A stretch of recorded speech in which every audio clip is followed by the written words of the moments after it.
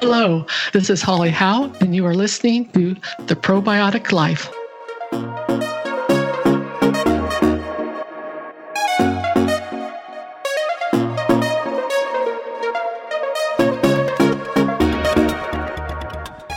This podcast is where we explore the intricate relationships between human health, soil health, and ecological systems.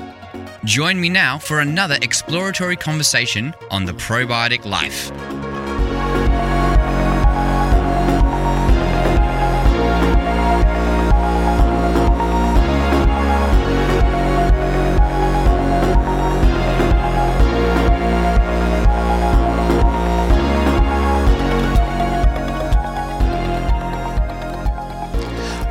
Welcome once again to The Probiotic Life. I am your host, Ben Klenner.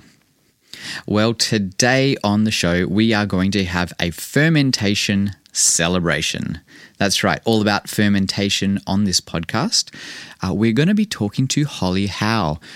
She has a website, makesauerkraut.com, and a book, Mouth-Watering Sauerkraut. And what I wanted to do today is take you step by step through how to make sauerkraut. It's not that hard once you have the hang of it, but it's really helpful to have some instructions just to get you through, especially if you haven't made it before. And if you have made it before, you probably will find some other fantastic tips. But I want to make this more of a celebration today, so we're going to listen to a song first. Charlie McGee and his band Formidable Vegetable have been ringing in my ears the last couple of months. I've been really grooving. They got some funky, groovy tracks. And he's sort of a rock star in the permaculture world because he's written 12 different songs about the 12 principles of permaculture. So he's got some great messages, some funky tunes. And, music is really good therapy in these times, these crazy times that we're in. It's also a good medium to transfer knowledge, and that's what he does so simply in these songs. The one we're going to listen to today is all about kimchi. And I love what Charlie's doing. Check out his TED Talk. I've got a link to that. Enjoy this funky song in which you will learn to make kimchi. And then we're going to go straight into the interview with Howe. So enjoy this funky song called Kimchi, and we'll see you on the other side.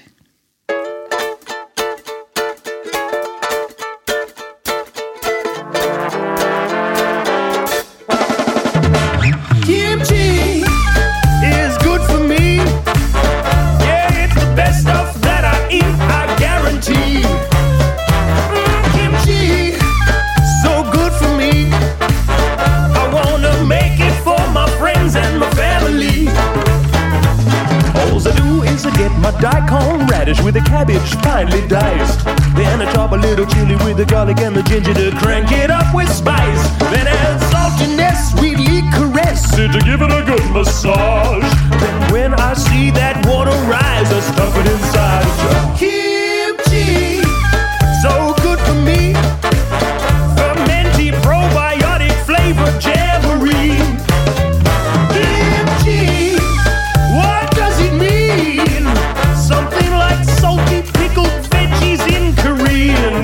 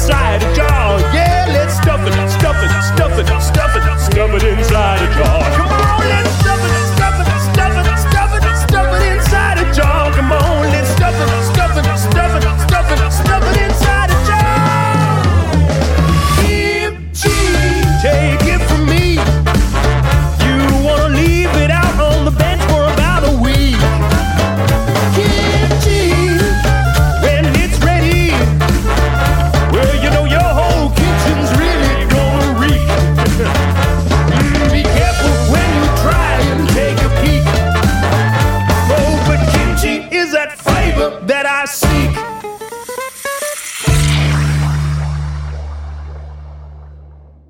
On this episode of The Probiotic Life, we are talking to Holly Howe, and she is a bit of a fermentation expert. She has written a book called Mouth-Watering Sauerkraut. It's fermentation made easy, and it's mastering the ancient art of preservation, grow your own probiotics, and supercharge your gut health. So welcome to the show, Holly. Thank you. I'm happy to be here. And so we would love to hear about your book, but on The Probiotic Life, we always like to share a bit of your story. So we'd love to hear a little bit about how you came to write the book, but also maybe where you're from, where you're living now, and just a little bit about yourself. All right. I grew up in California and ended up moving up here about 12 years ago and looking for being a little bit closer to nature, and loved what we found out here on Vancouver Island, which is in Canada. And we're in a little community, the Cowichan Valley, which is kind of the warmest spot in all of Canada and a great place for getting fresh picked produce, and lots of wineries and meaderies and a lot of foodies that live here. And moved up here and trying to think. No, that's okay. You know what? Actually, the Vancouver Island, if you haven't visited it before, it's a wonderful place, probably one of my most favorite places in the world, Vancouver Island. So yes, it's a beautiful place to be in nature and with food. So share with us a little bit about how you actually got into fermentation. Well, I've always been interested in good, healthy foods and trying to figure out how to live a long and healthy life, and tried various diets over the years, probably starting in my late 20s, all the way from like a Pritikin low-fat diet to pretty much what we practice now, which is the Nourishing Traditions diet. And a friend had given me the book as a Christmas present about 15 years ago, and I flipped through it and was just overwhelmed by all the preparation and all the soaking and the fermenting that I actually threw into a box to give away, and it sat there for a year or so and ended up pulling it back out.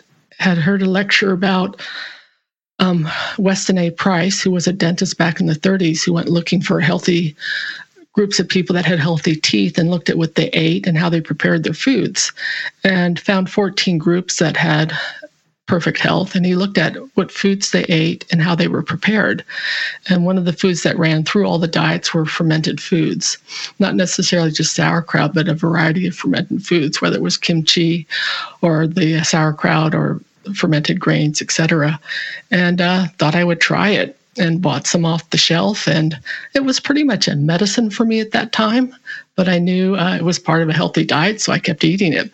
And so you actually felt something different. You felt, if you said it's a medicine, you actually felt like there was something changing in you, or you felt better after it. Right. And, you had better digestion and a little bit more energy. So, that kept me going with it. But eventually, with a family of 4, it just got rather expensive to be buying that. So I tried to make my own. I see. And so that's when you embarked on your journey of fermenting. Was it sauerkraut at first? The first thing I ever fermented was sauerkraut, and I followed the recipe that Sally Fallon put together in Nourishing Traditions, and she uses whey as part of to inoculate, to make sure there's enough bacteria in there. And it didn't all turn out that grand, but I kept plugging away at it and learned a lot along the way. But yes, that was the first thing I fermented. And the first way I flavored the sauerkraut was with dill.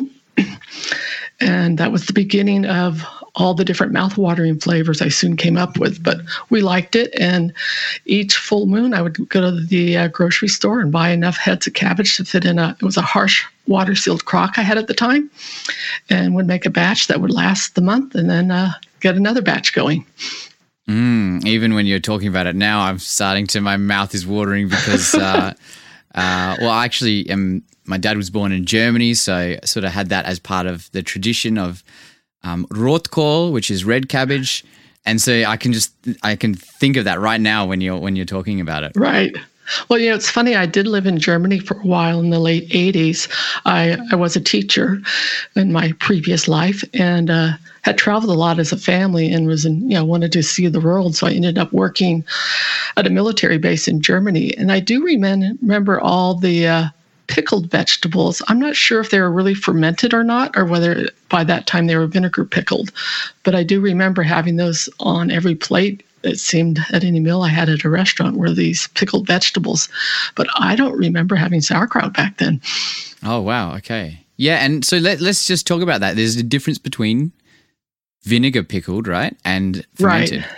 Yes. So naturally fermented is taking advantage of the bacteria that live on the fruits and vegetables to ferment them. You don't have to really add anything else except salt.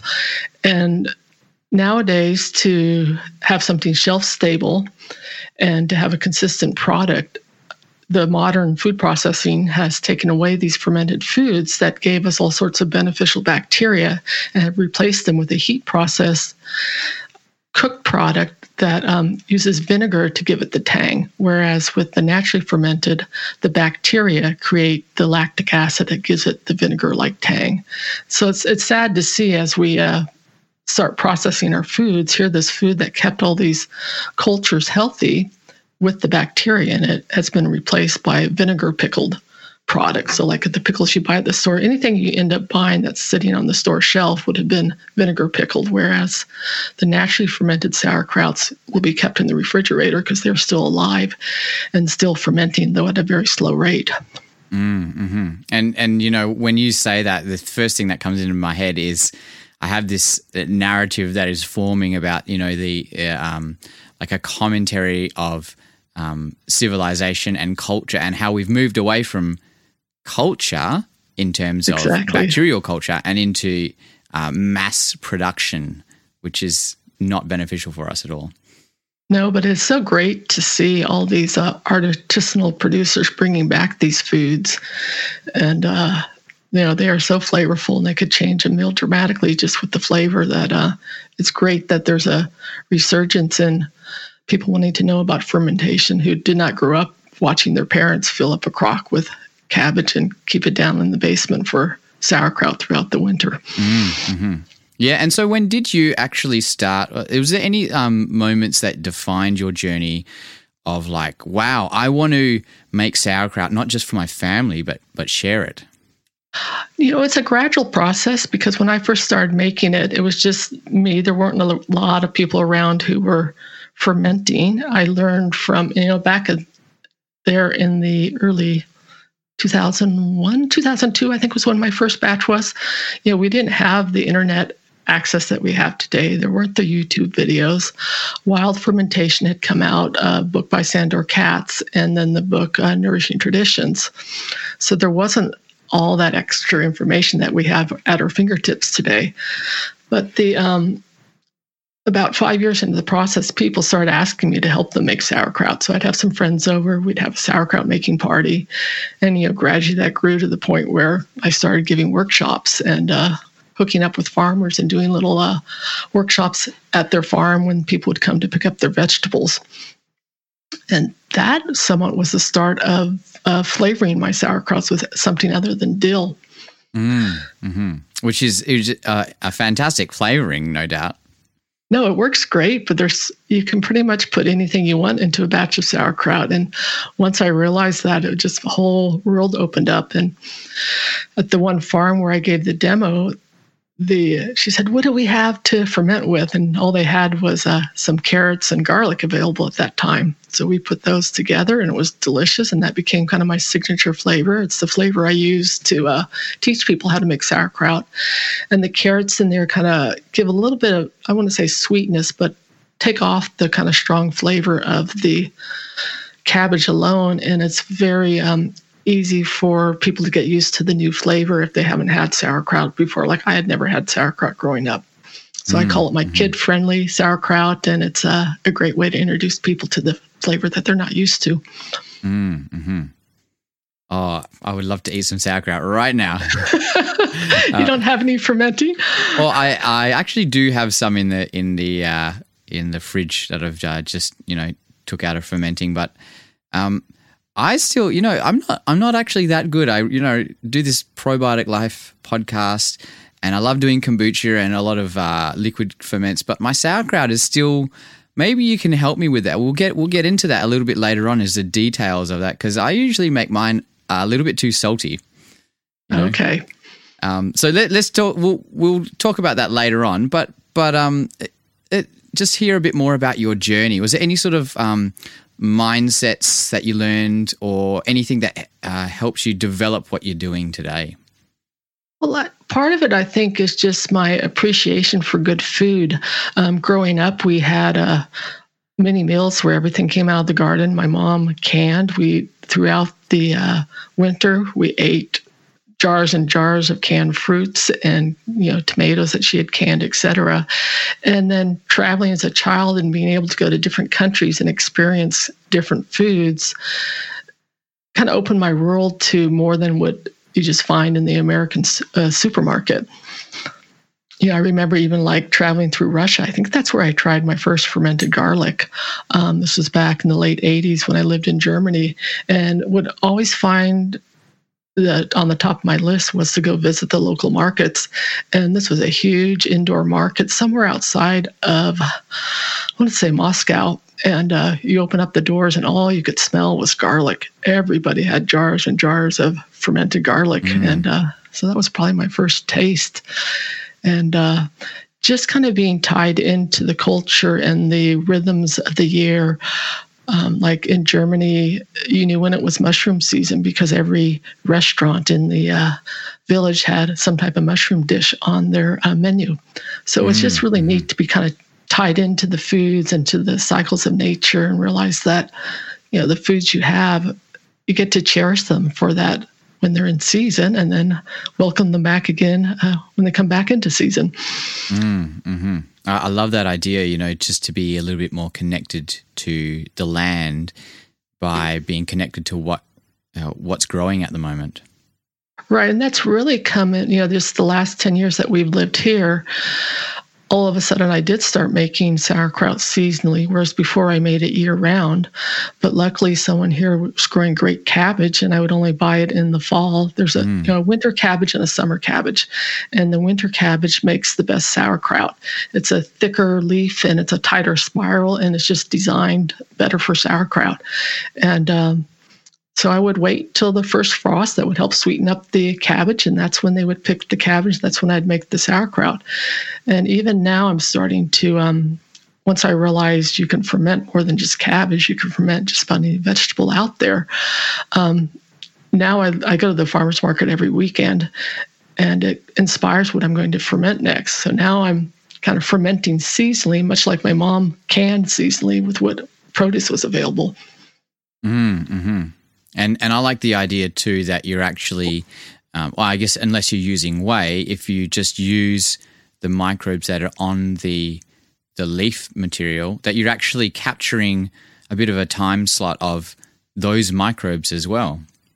Yeah, it is pretty fascinating. And you're also capturing the microbes that are in the air and on your hands.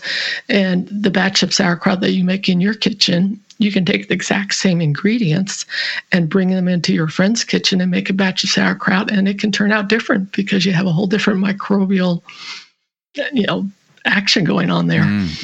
That's very interesting. That I know that's the same with kombucha as well. You ferment it in a certain place, and it starts to pick up the microbes that are in that area. Exactly. Actually, that reminds me, before we move on, of the first time I ever saw kombucha was in Victoria on Vancouver Island, probably about, let's have a think, 2006 or 2007. Right. And I was like, what is this mushroom tea? Like, what is this? And ever since then, now it's big. But again, I think Vancouver Island is a place to be for fermentation. Yeah, exactly. My if you do kombucha, any new people out there, many people make the mistake of letting their family see that mushroom growing onto it. My son saw that, and he's been turned off to kombucha ever since. But I think I had my first kombucha in Russia when I was traveling. We went with the tour group, but I would never stick with the tour group. I wanted to kind of see the local flavor. And with a friend and I, we traveled down these back alleys, and some little old lady invited us into her home and offered us this tea. And I'm sure it was kombucha, because I know the Russians are known for their kombucha, and that's one reason why they can get away with drinking all the hard liquor, is that the kombucha can help them with detoxifying and help them over their hangover. So I think that was my first kombucha. Oh, wow. There you go. That's probably more from the original source too, isn't it? Probably, but who knows? Who knows? So let's talk a little bit about what you're doing now, or like how did you get from starting to ferment that and doing the workshops to actually writing the book, and bring us up to date. What are you doing now with your book and whatever else you're doing? Well, I was doing the workshops, probably started those about 2010. And then soon I was getting into putting together a website, looking for a way to bring in passive income, and also to put all that I was learning to a place where other people could access it. So the website came live about 2014. And then about 2 years later, I started, along the way, I was developing a lot of recipes, and then decided that I might as well turn this into a book that people could purchase, and came up with kind of an earlier version of the mouth-watering sauerkraut, which was just a set of the recipes, and had that available for my readers on the blog for about 2 or 3 years, and then developed it further into the book we have today. So I was looking for a way to develop a side business, and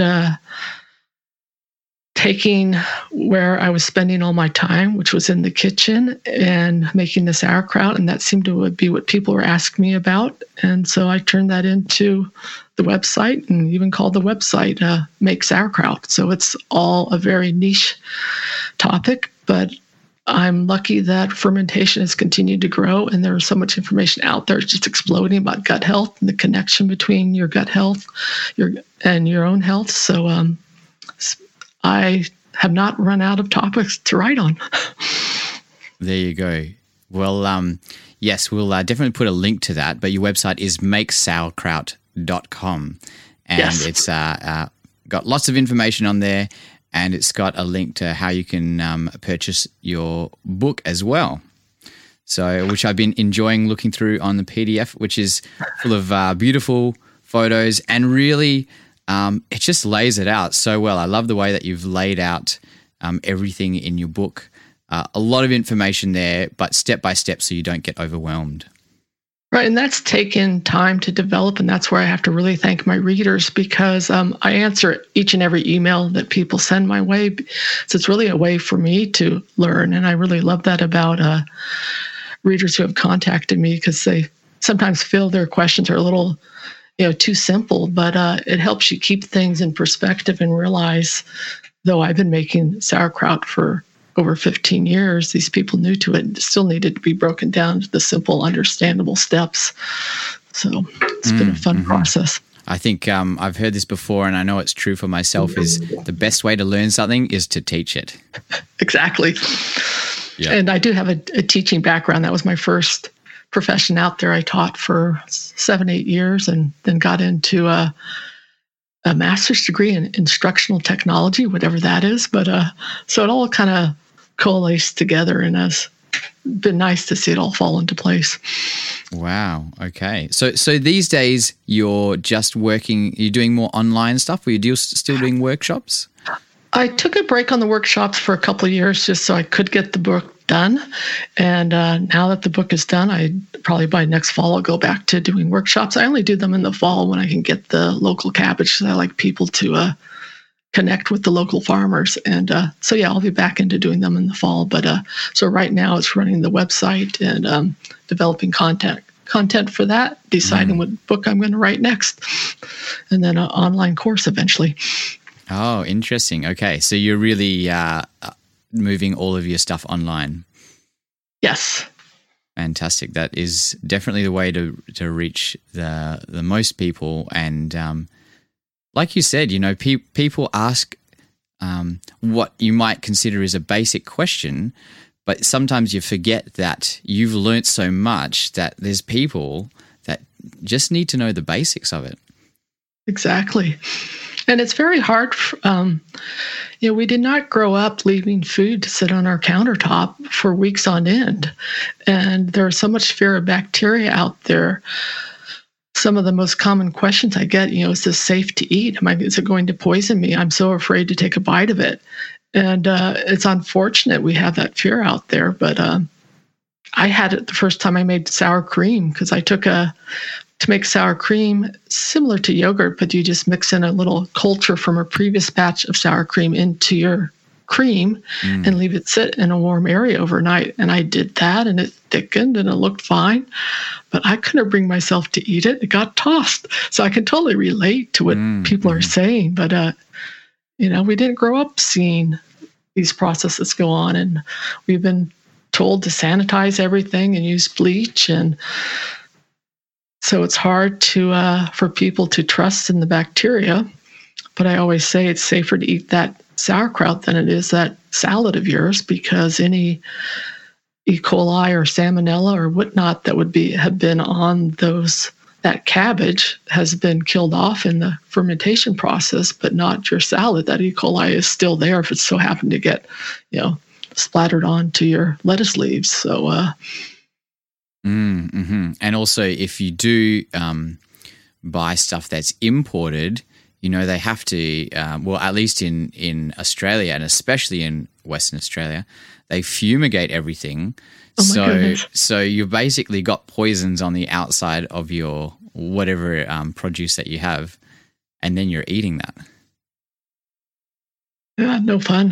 Yeah. So, actually, do you notice a difference? Have you noticed a difference with the your local seasonal cabbage as opposed to stuff that you've bought that's obviously not in season or whatever? Oh, a huge difference, and I think that's. I don't want to discourage people from fermenting year round, and when they learn about it, and they're ready to dive in and do it. But I think sometimes they're working with produce that has been sitting around too long, and it's much more difficult to get the bacteria to work on it. The longer you leave something that has been picked, it's starting to decay the moment from it that it's been picked. And so there's this kind of battle going on by the bacteria that are going to putrefy that vegetable, and then the bacteria that would turn it into something delicious through a fermentation process. And so it's decaying from the minute it's picked. So you're having to take something that's already on its way out and trying to revive it again. So I've noticed a huge difference. Just so much fresher, and very little or very seldom do you get the mold, and just the flavors are so much better. So I think it makes a huge difference. I've definitely noticed that too. Whenever I do buy something like biodynamic produce, obviously there's a lot more flavor in there, but it tends to keep better. And from knowing a little bit about soil health and soil nutrition, you've got all those beneficial microbes covering the outside, so it actually stops sort of putrefying microbes working on it straight away. I was going to say, with your soil knowledge, it goes back to how important just the soil is that vegetable was grown in, and why it is important to find farmers that really do take care of their soil. That's where it starts. So, it does help to start connecting with your farmers and get to know who grows your food and how they care for the soil, because that's going to make a difference on what they are selling you, high quality of that produce. For sure. Soil health equals plant health equals human health. Exactly. You got it. So what are some of the things that you're working on in present? Like any different fermentations that you're doing, or anything else that you're working on? I am started writing a few recipes for the fermentation magazine, and it got me kind of going out and trying new things. And so what I'm trying to work on right now and create is what I'm calling salad toppers, or salad in a jar. And I like to make my meal preparation easy, and especially during lunch in the middle of the day, it's hard for me to stop and put together a whole meal. So I've started coming up with combinations of vegetables to put into a jar to ferment that. And then when it's time to make my lunch, I pull out some lettuce leaves and throw my salad in a jar, fermented vegetables on top, add a few nuts and cheese, and I've got this delicious meal. So like the last one I did, I put like celery, red onions, fennel, jalapeno pepper, and corn, and few other seasonings in there. And that was all dictated by what I found fresh at the farmer's market that week. So there was red onions there, so that got put into it along with the fresh fennel. And it was the most delicious salad. And I was so sad to see the bottom of the jar because it was good. So I'm trying to come up with a whole repertoire of kind of salad in a jar that you could reach for, just like you do a jar of sauerkraut, could reach for to throw together a delicious salad. Mm-hmm. And that's a good idea. And that's what I like about fermentation. It's so versatile. You can use it in so many different ways. One thing that I've been doing recently is making kombucha, putting whole fruit in there. So we're just extracting a bit of the flavor, but then getting that whole fruit and either eating it like that. Some of it is nice, some of it's a bit tart, or dehydrating that fruit that's been fermented in kombucha. And my kids love it. They're like, in fact, even my daughter, she'll just eat straight dehydrated SCOBY, but the fruit that's been fermented in there is, something that's a little bit different, but it's actually really good, really, really fun to do. Yeah, that sounds great. And that's kind of part of that whole movement of trying to reduce our food waste out there. Mm-hmm. Tonight with dinner, we had, I sauteed some spinach and then added in fermented garlic paste. So that's another great way to flavor your meals. I pureed the garlic with some salt and ferment that. And then again, that's like a jar at the ready in my refrigerator. And take a little dollop of that and mix it in with your sauteed greens. And boy, does that taste delicious. So yeah, there's no end to it. That's really good. So Holly, you've written a whole book about making sauerkraut. Can you take us through just the simple step-by-step process? What do you need? What does your space when you set it up look like so you can make sauerkraut really easily? Okay, I'd be happy to. It's actually a fairly simple process. The idea, and most people will be fermenting in their kitchen. You'll end up with a packed jar of cabbage that will transform into tangy sauerkraut by just leaving the jar sit on your countertop. And the main ingredients you're going to need is a quart or liter size wide mouth mason jar. Most people just repurpose a canning jar, or if you have another jar about that same size, that works. My recipes are all set up for the quantities to fit into a jar, and it's just a nice way to learn the process. And then people can move on to fermenting in a larger ceramic crock if they find they like that. Mm-hmm. So the key ingredient that I find to help people succeed and not having to guess along the way is to use a scale, just like bakers do for making bread. When we have a scale, we can put the right amount of ingredients into our bowl, and we can add the right amount of salt. So even a cheap digital scale for $20 from a big box store will work, but you just want to be able to weigh the vegetables and cabbage that you put into the jar, and then you'll know how much salt to add to that amount.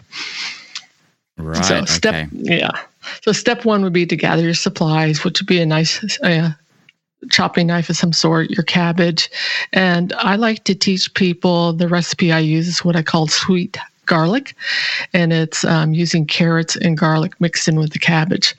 I find people new to eating sauerkraut find the flavors a little bit more palatable if it's a new flavor for them, with the sweetness of the carrots and the kind of tang of the garlic kind of adds a nice set of flavors there. Mm-hmm. So the important part is to make sure you know the weight of your bowl, because we're not going to weigh the bowl. So they call it a tear button, but we just want to note the weight of our bowl. And then we're going to add some grated carrots and chopped garlic to the bowl.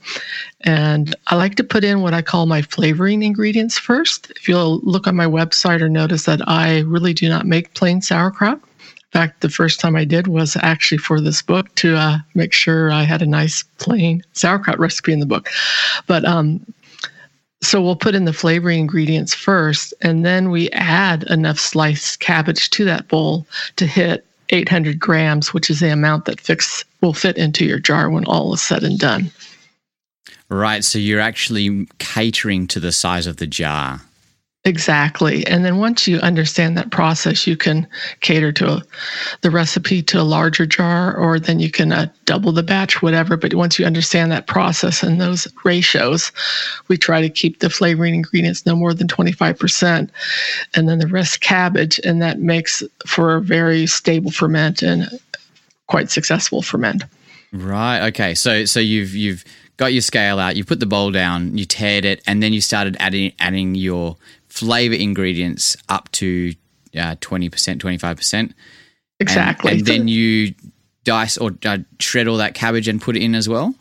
Exactly. And so then you'll keep adding cabbage until you hit 800 grams. And with the cabbage, it's really nice. The thinner you slice your cabbage, the more cell walls that you're going to open up. This will also happen when you're mixing everything up, but then you're going to create more brine. You're breaking open the cells to release the water to make your brine. So when people don't have enough brine, it's often because they coarsely chop the cabbage and did not open up enough of those cells to let out all the water to make the brine.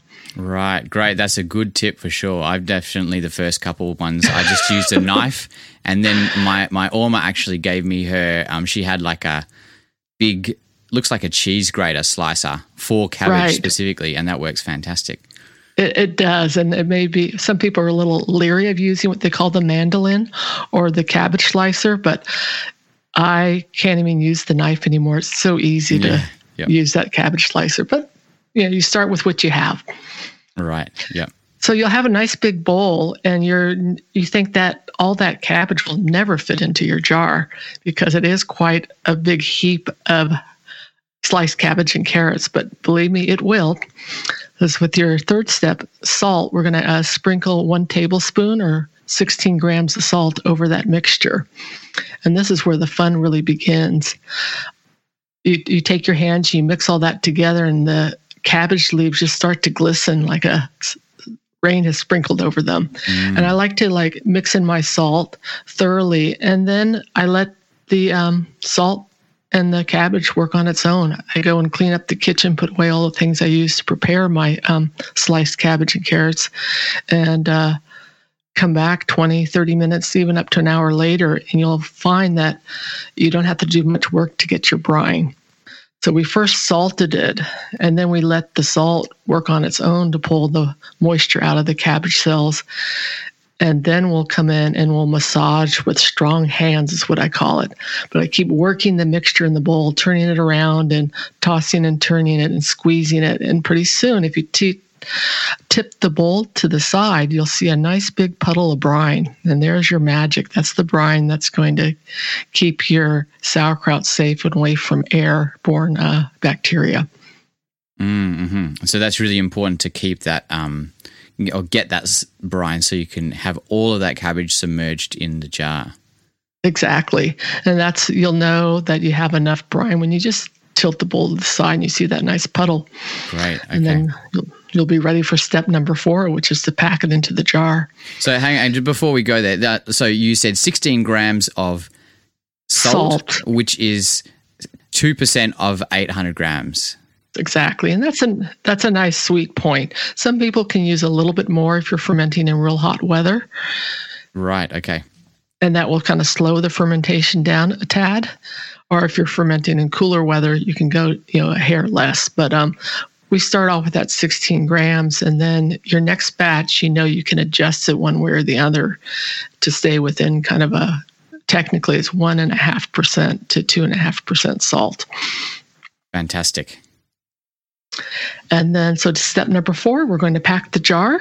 And I hold the jar in one hand, and then with the other hand, just grab handfuls of that juicy mixture. And you'll see it's, we talked about that big bowl full of cabbage and wondering if it would ever fit into the jar. But you'll notice now that it has been salted and you massaged it and you left it sit for a while, that it has shrunk quite a bit. Your pile is much, much smaller. So that gets packed into the jar, and you just take a few handfuls at a time and put your fist in there. If your fist is too large, you can find some type of implement or spoon that will fit in there, and just keep packing it down. You're just trying to make sure that you eliminate any large air pockets. You're not going to get rid of all of them, but just a nice firm packing. Some people ask how firm. I say not hard enough to break the jar. Right. You're just trying to get it in there firmly. Mm-hmm.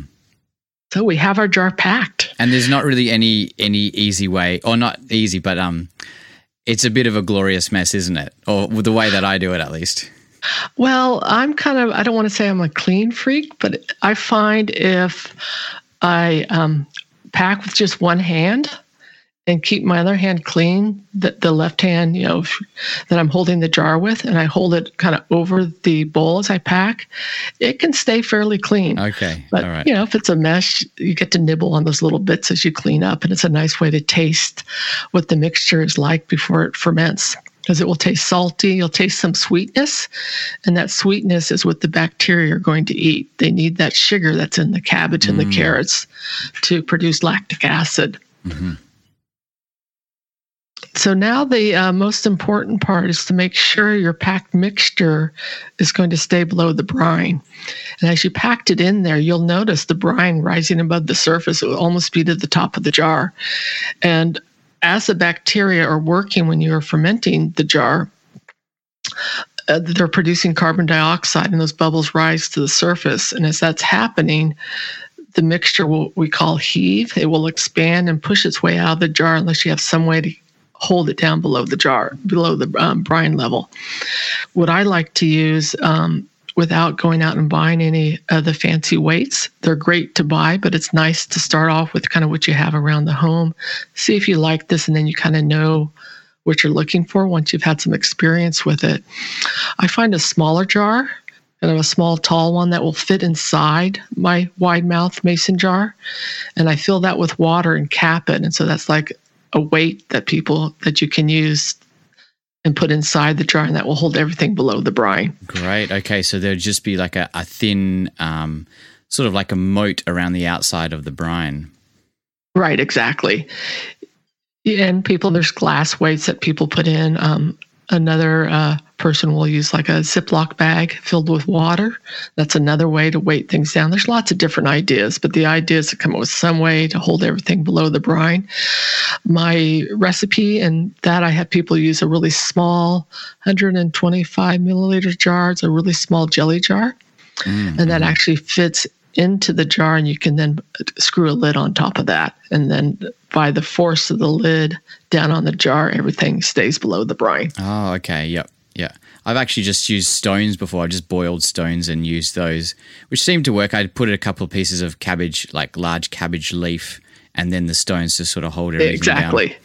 Yeah, I forgot to put in your floaties trap. Yes, you want to trap everything below the brine with a large cabbage leaf.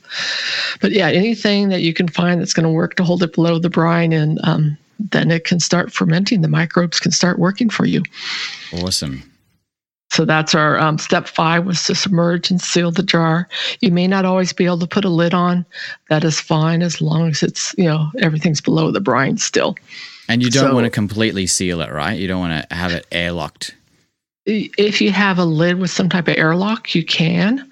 But if not, I just loosely put on the lid because, like I said, during those first, 1 to 5 days, the bacteria are producing a lot of carbon dioxide. So if you put the lid on too tight, that gas has to escape the jar, has nowhere to go. It's an airlock, it would go out through the airlock. Yeah, if not, then you're... Okay, so airlock is fine, but not a sealed lid that's going to hold in the CO2. Right. And if you do want to use a sealed lid, just remember each day to unscrew it slightly and let the gas escape, and then screw the lid back on. Awesome. Okay, great. So then it's going to ferment.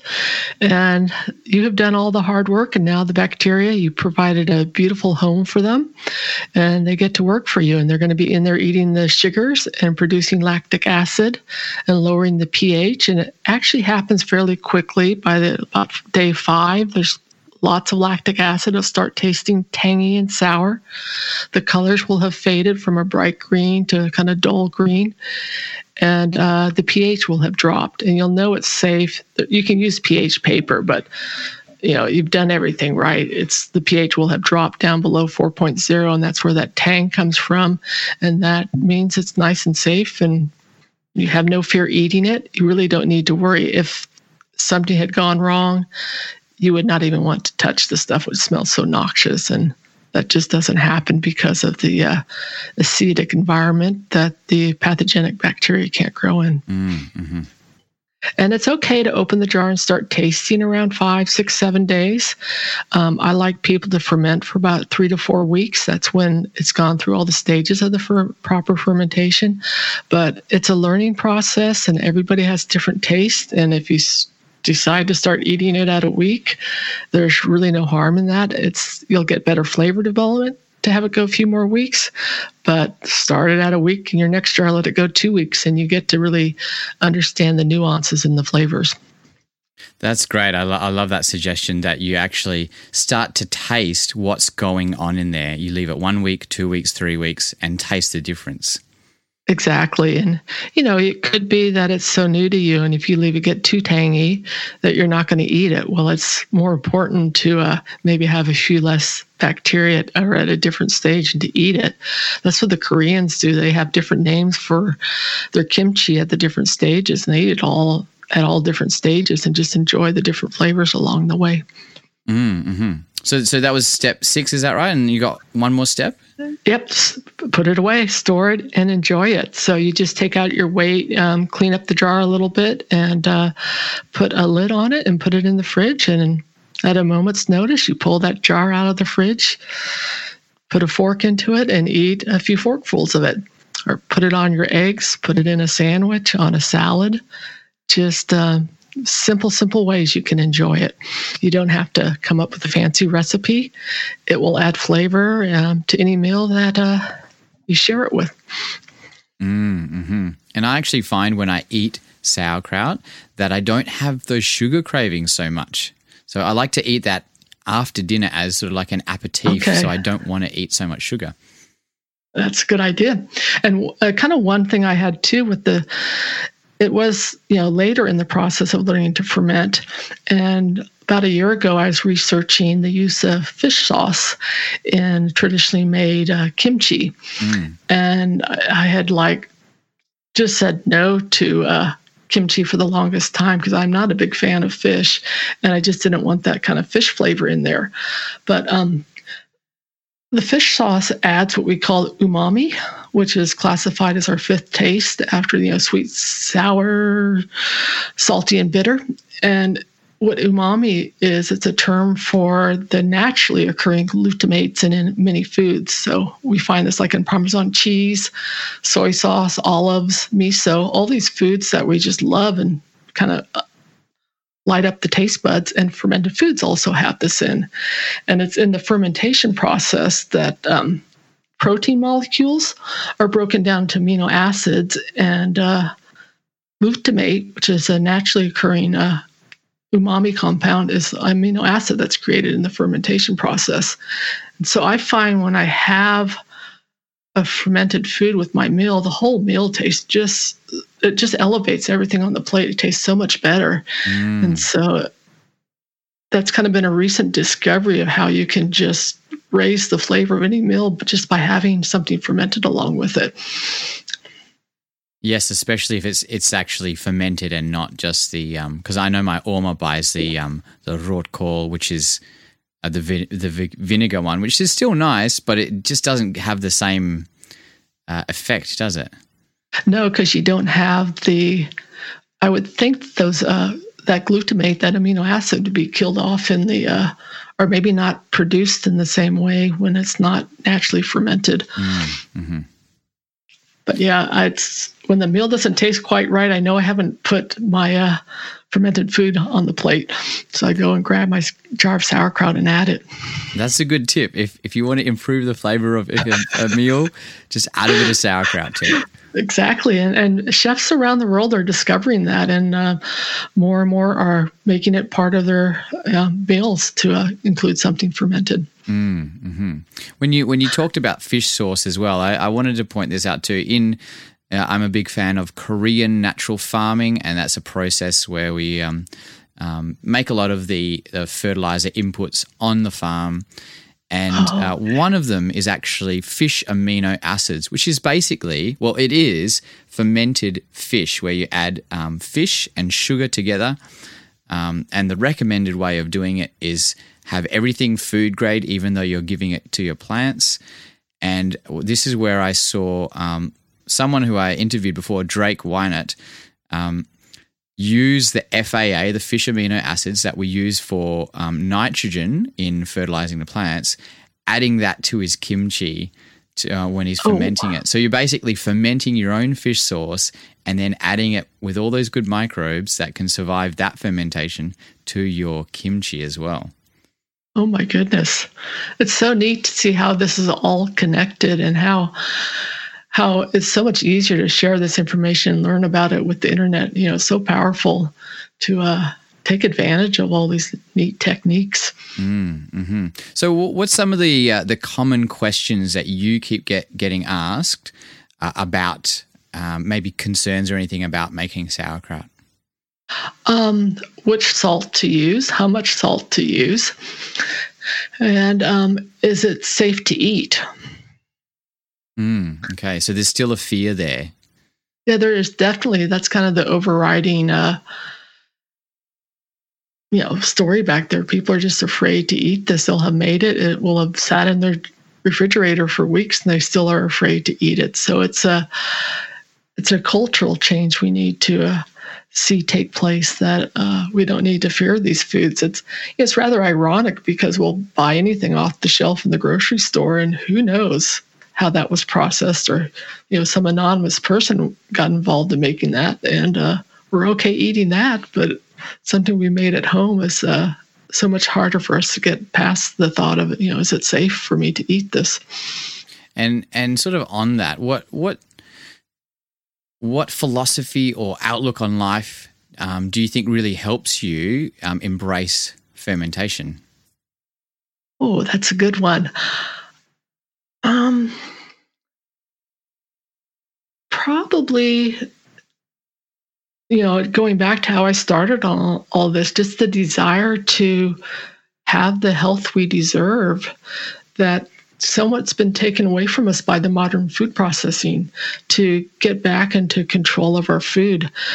People ask me if I sell the sauerkraut, if I make it and sell it. I said no, because the point is that I want you to get your hands involved in the process and to feel empowered by the foods that we make, and to realize how easy it is to ferment some food and how empowering that is and how good it feels to your body. Because it really is a very simple process. You're slicing up cabbage, you're mixing in some salt, you're massaging it for a little bit to create brine, packing that into a jar and making sure it stays below the brine. And that really is it. It's just as easy as making a salad, a coleslaw.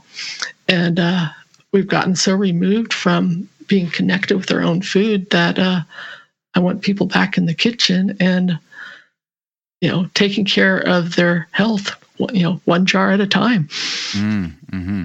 And that's your mission, isn't it? To get fermentation into, I can't remember, lots of people's houses, right? Yeah, lots of homes. Yeah, exactly. Yeah.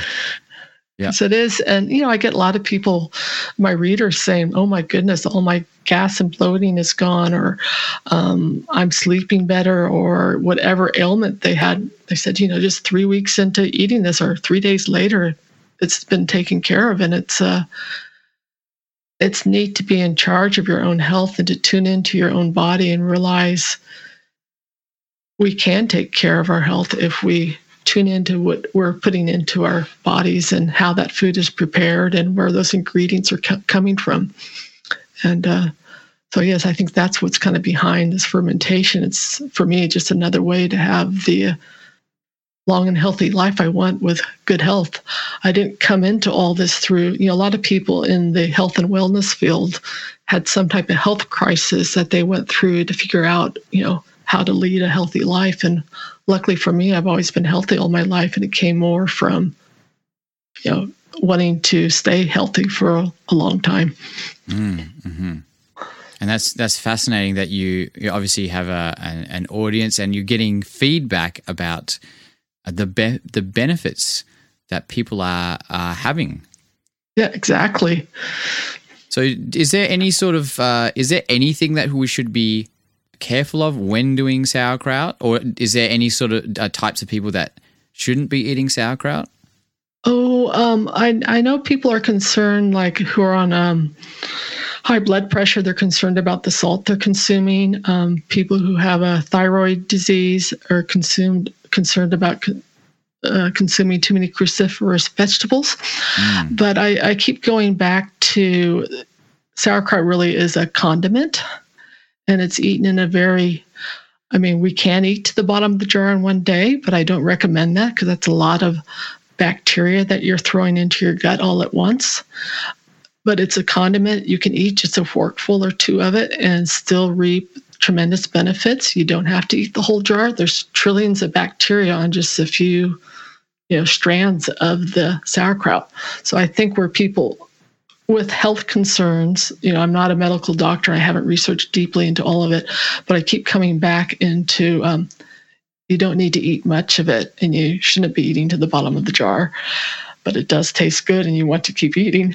And so some of that's your body kind of asking for that food. But eat it in small portions and grow slowly with it. If you do have digestive issues, start with just a sip of the brine. See how that goes.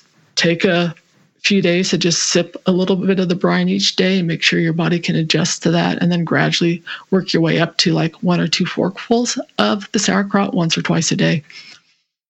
That's a great point, and something that it makes sense. I know that with kombucha as well. If people haven't had it before, it's good just to have a little sip, see how your body reacts.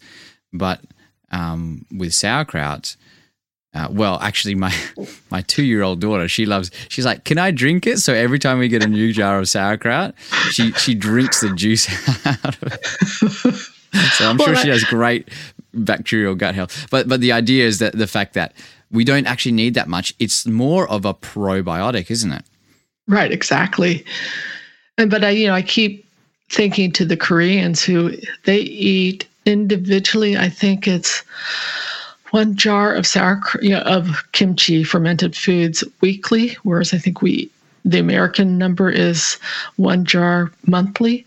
So, they're eating a lot of it, but they grew up with, various forms of kimchi, so various forms of fermented vegetables, but they grew up with it as a culture, as having it at every meal. And so their guts are kind of used to that amount of probiotics coming into their gut, whereas it's something new to us. And so to all of a sudden introduce lots and lots of probiotics may be too much for your gut to deal with. So that's why you have to go slow with it. Mm-hmm. And in your research of getting the book together, do you want to share with us any sort of studies or anecdotal evidence of the actual benefits of sauerkraut? One that it's not under the benefits, but one I'm thinking of is during the fermentation process. There's a couple studies out there that the chemicals and stuff sprayed on like commercial, one was with wheat and one was with commercial vegetables. During the fermentation process, those are actually broken down. They see very little left at the end of the fermentation process. And so when people are afraid that they cannot get like organic cabbage, I kind of pull out those studies to let them know that the fermentation process is kind of taking care of us and getting rid of some of those nasty chemicals that may have been on the vegetables. Mm-hmm. That's fantastic that the microbes are actually working with us, working for us to break down those different toxins. It's actually the same in the soil. Bioremediation of soil happens a lot because of the microbes in there that can break down those toxins. Exactly. And, it's all, back when they were making fermented foods thousands of years ago, they didn't understand the connection. They just knew it was healthy for them. And I think it's 2010 is when the Human Gut Microbiome Project started, and they started looking at the bacteria in there and how it connected with the body. Like, I think it's 90% of your serotonin is produced in the gut. So there's this gut-brain connection, and it will, there's all sorts of studies that it improves your digestive health, supports your immune system, lowers your cholesterol, helps you with foodborne illnesses. And so if your gut is healthy, if you're eating a nasty batch of potato salad at some potluck, you might not get sick, but the next person who ate the same food will, just because of the health of your gut. So it's important that we take care of it. For sure. So, Holly, let me ask you this then. In your mind, how does this connect to living a probiotic life? Or more than that, what does a probiotic life look like for you? Good question. I guess it's, for me, not fearing the bacteria, but welcoming them into our lives and connecting with them and realizing that it's only like 2% of the bacteria out there that are bacteria that we should, quote, fear. But but the rest are good bacteria. And unfortunately, with pasteurization and Louis Pasteur and all of that part of our history, we have focused on killing off bacteria. So to me, living a probiotic life is to welcome them into our homes and welcome them, not feel we have to pull out the hand sanitizer or sterilize our jars, but realize that we can live together. And without the bacteria, we wouldn't be who we are. We wouldn't be alive. We need those bacteria.